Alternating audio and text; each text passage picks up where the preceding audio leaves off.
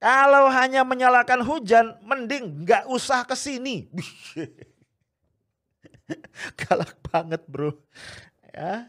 Lebih lanjut, Kisworo juga bilang gini nih. Ya.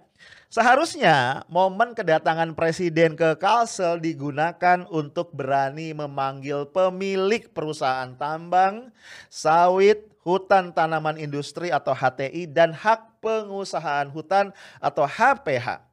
Dalam sebuah dialog terbuka di hadapan rakyat dan organisasi masyarakat sipil. Ya kayak diminta pertanggungjawaban gitu ya.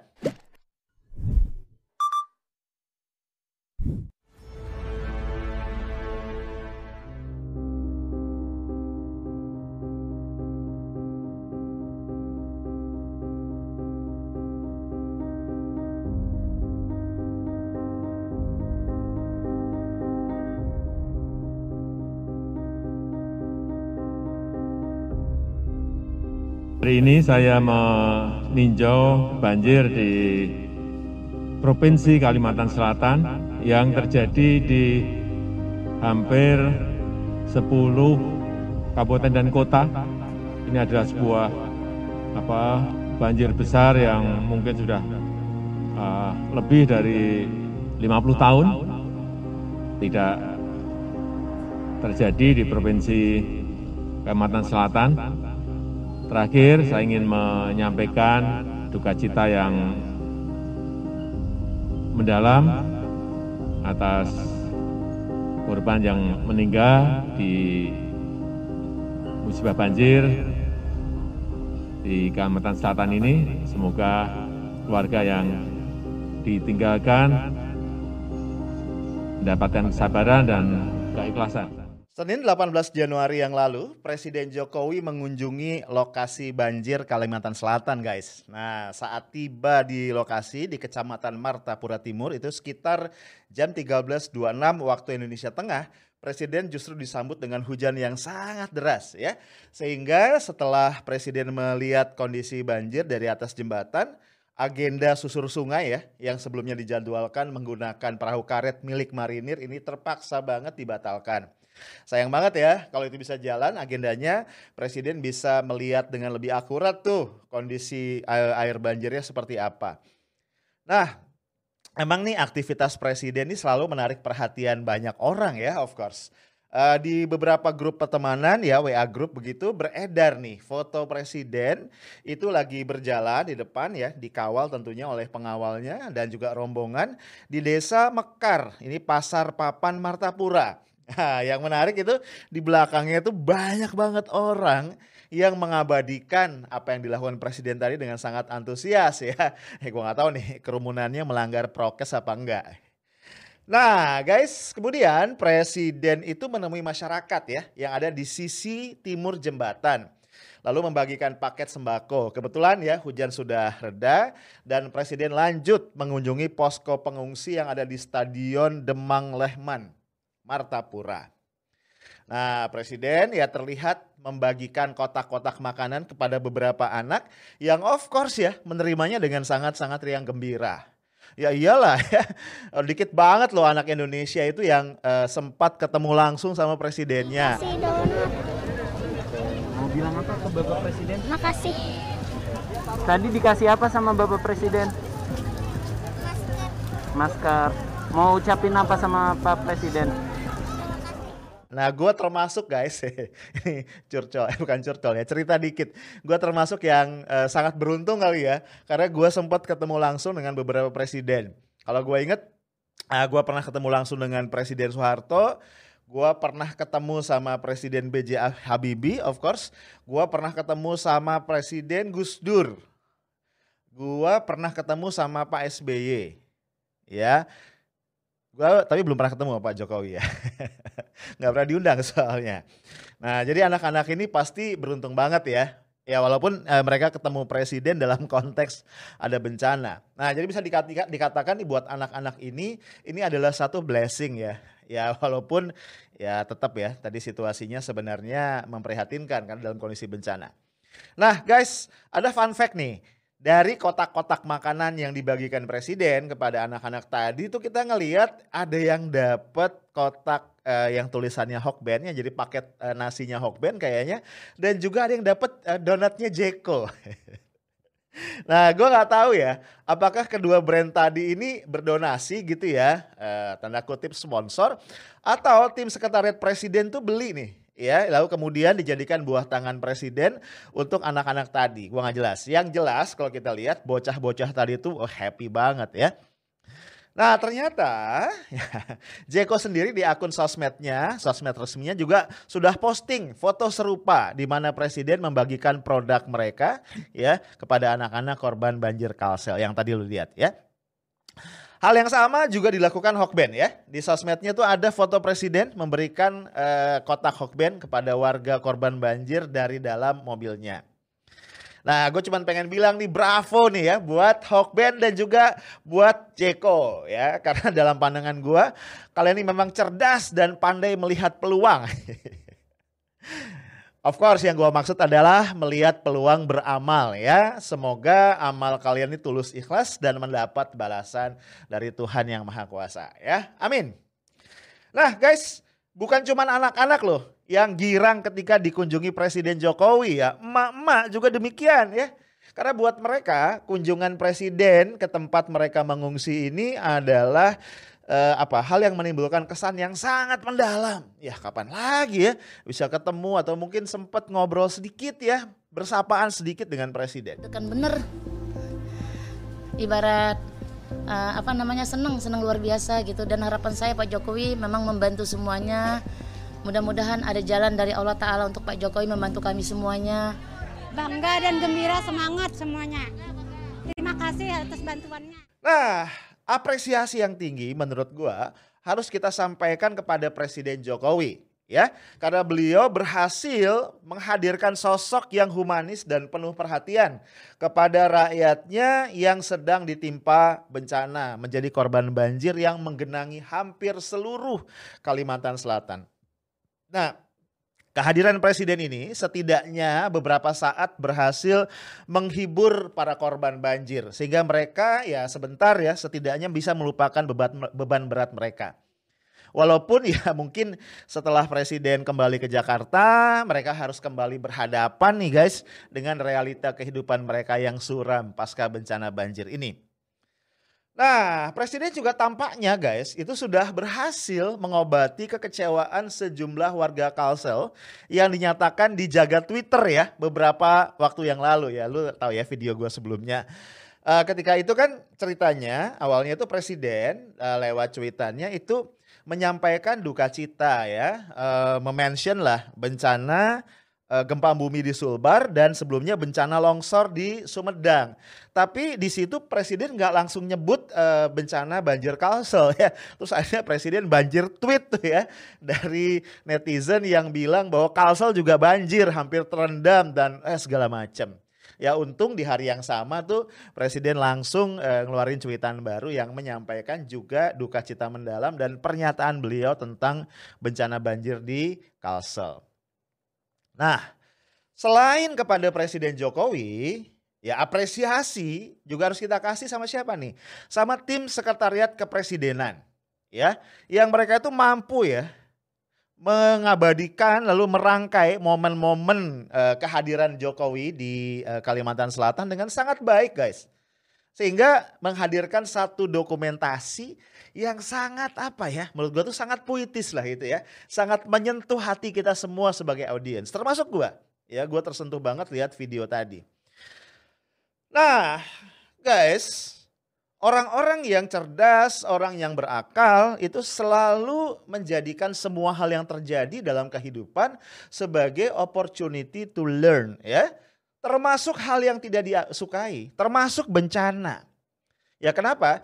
Karena dari learning proses tadi ya itu diharapkan kita bisa mengatur langkah lebih lanjut nih. Sehingga hal-hal buruk yang kita nggak suka itu kemudian nggak terulang lagi ya di masa yang akan datang. Nah guys, dalam konteks banjir besar yang melanda Kalsel beberapa hari belakangan, kita juga perlu tahu apa yang menjadi sebab. Ya, supaya kita bisa antisipasi kan di masa-masa yang akan datang. Nah, sebelum ngomong yang serius lo lihat dulu nih ya, ada satu meme. Aduh super ya netizen. Pusing gue kalau sama netizen beneran ya. Ada aja idenya dan yang gue salah tuh ada waktu gitu ya buat bikin. Jadi di meme itu lo lihat ini ada yang kesel banget kayaknya. Jadi kalau banjir Jakarta itu pasti Anies. Tapi kalau banjir Kalsel itu hujan. Kenapa ya kalau banjir Jakarta yang disalahin bukan hujan dan banjir Kalsel yang disalahin bukan pejabat? Lu jawab sendiri deh ah. Nah, kita dengar dulu ya apa kata Pak Presiden Jokowi mengenai sebab terjadinya banjir di Kalsel. Ini adalah sebuah banjir besar yang mungkin sudah lebih dari 50 tahun tidak terjadi di Provinsi Kalimantan Selatan. Curah hujan yang sangat tinggi, hampir 10 hari berturut-turut, sehingga daya tampung Sungai Barito yang biasanya menampung 230 juta meter kubik sekarang ini masuk air sebesar 2,1 miliar kubik air, sehingga memang meluap di 10 kabupaten dan kota. Nah guys, kalau disimak walaupun agak tersendat dan terbata-bata ya, Presiden Jokowi memberikan keterangan yang cukup detail ya sebenarnya. Ya intinya dia bilang gini kan, ini Sungai Barito nih, ini menampung biasanya 230 juta meter kubik debit air yang masuk ya. Itu daya tampungnya. Cuman gara-gara hujan yang super deras ya emang ya 10 hari belakangan ini, Sungai Barito dipaksa nih untuk menampung 3,1 miliar meter kubik air. Wih, berapa kali lipat ya, gila ya. Jadinya luber ya dan banjir parah ke daerah aliran sungai di sekitarnya, termasuk di Kalimantan. Nah guys, ternyata statement Pak Jokowi ini mengundang kritik keras dari Wahana Lingkungan Hidup Indonesia atau WALHI. Ya, di mana Direktur Eksekutif WALHI Kalimantan Selatan, Kisworo Dwi Cahyono, meminta Presiden tidak menyalahkan curah hujan sebagai penyebab banjir Kalsel. Dengan kesel nih ya, Kisworo bilang gini, kalau hanya menyalahkan hujan, mending nggak usah kesini. Galak banget bro. Ya, lebih lanjut Kisworo juga bilang gini nih, ya. Seharusnya momen kedatangan Presiden ke Kalsel digunakan untuk berani memanggil pemilik perusahaan tambang, sawit, hutan tanaman industri atau HTI dan hak pengusahaan hutan atau HPH. Dalam sebuah dialog terbuka di hadapan rakyat dan organisasi masyarakat sipil. Ya kayak diminta pertanggungjawaban gitu ya. Nah guys, ternyata kritik keras, kritik pedas ya Kisworo ini nggak cuman omdo ya. Artinya dia punya dasar yang cukup valid dan solid gitu ya. Kenapa? Karena Lembaga Penerbangan dan Antariksa Nasional atau LAPAN sebagaimana yang dikutip oleh pikiranrakyat.com menganalisis bahwa penyempitan hutan yang terjadi selama 10 tahun terakhir itu berkontribusi besar terhadap terjadinya banjir di DAS, daerah aliran Sungai Barito, ya berarti termasuk Kalimantan Selatan. Itu kata LAPAN.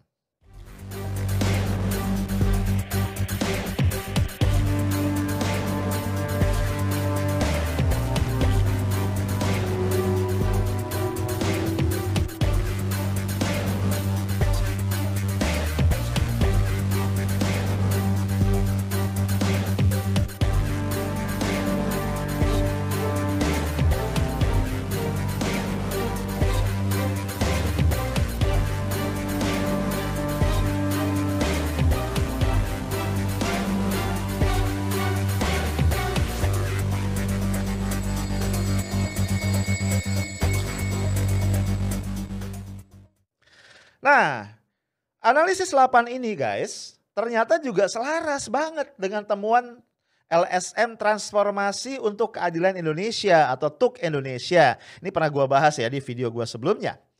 Tahun 2018 ya, lembaga ini merilis hasil penelitian berjudul 2018 Tycoons in the Indonesian Palm Oil. Ya. Nah, data penelitian tadi antara lain mengatakan tahun 2015 lahan sawit di Kalimantan itu luasnya 3.714.292 hektar. Gede banget ya. Lalu 2 tahun kemudian 2017 meningkat menjadi 4.340.060 hektar. Artinya dalam 2 tahun aja itu terdapat penambahan 16,85% guys. Atau 625.768 hektar. Ya gua nggak tahu itu 2017 ya. Sekarang 2021 awal nih ya. Mungkin udah jauh lebih luas lagi. I don't know, gua belum dapat data barunya ya.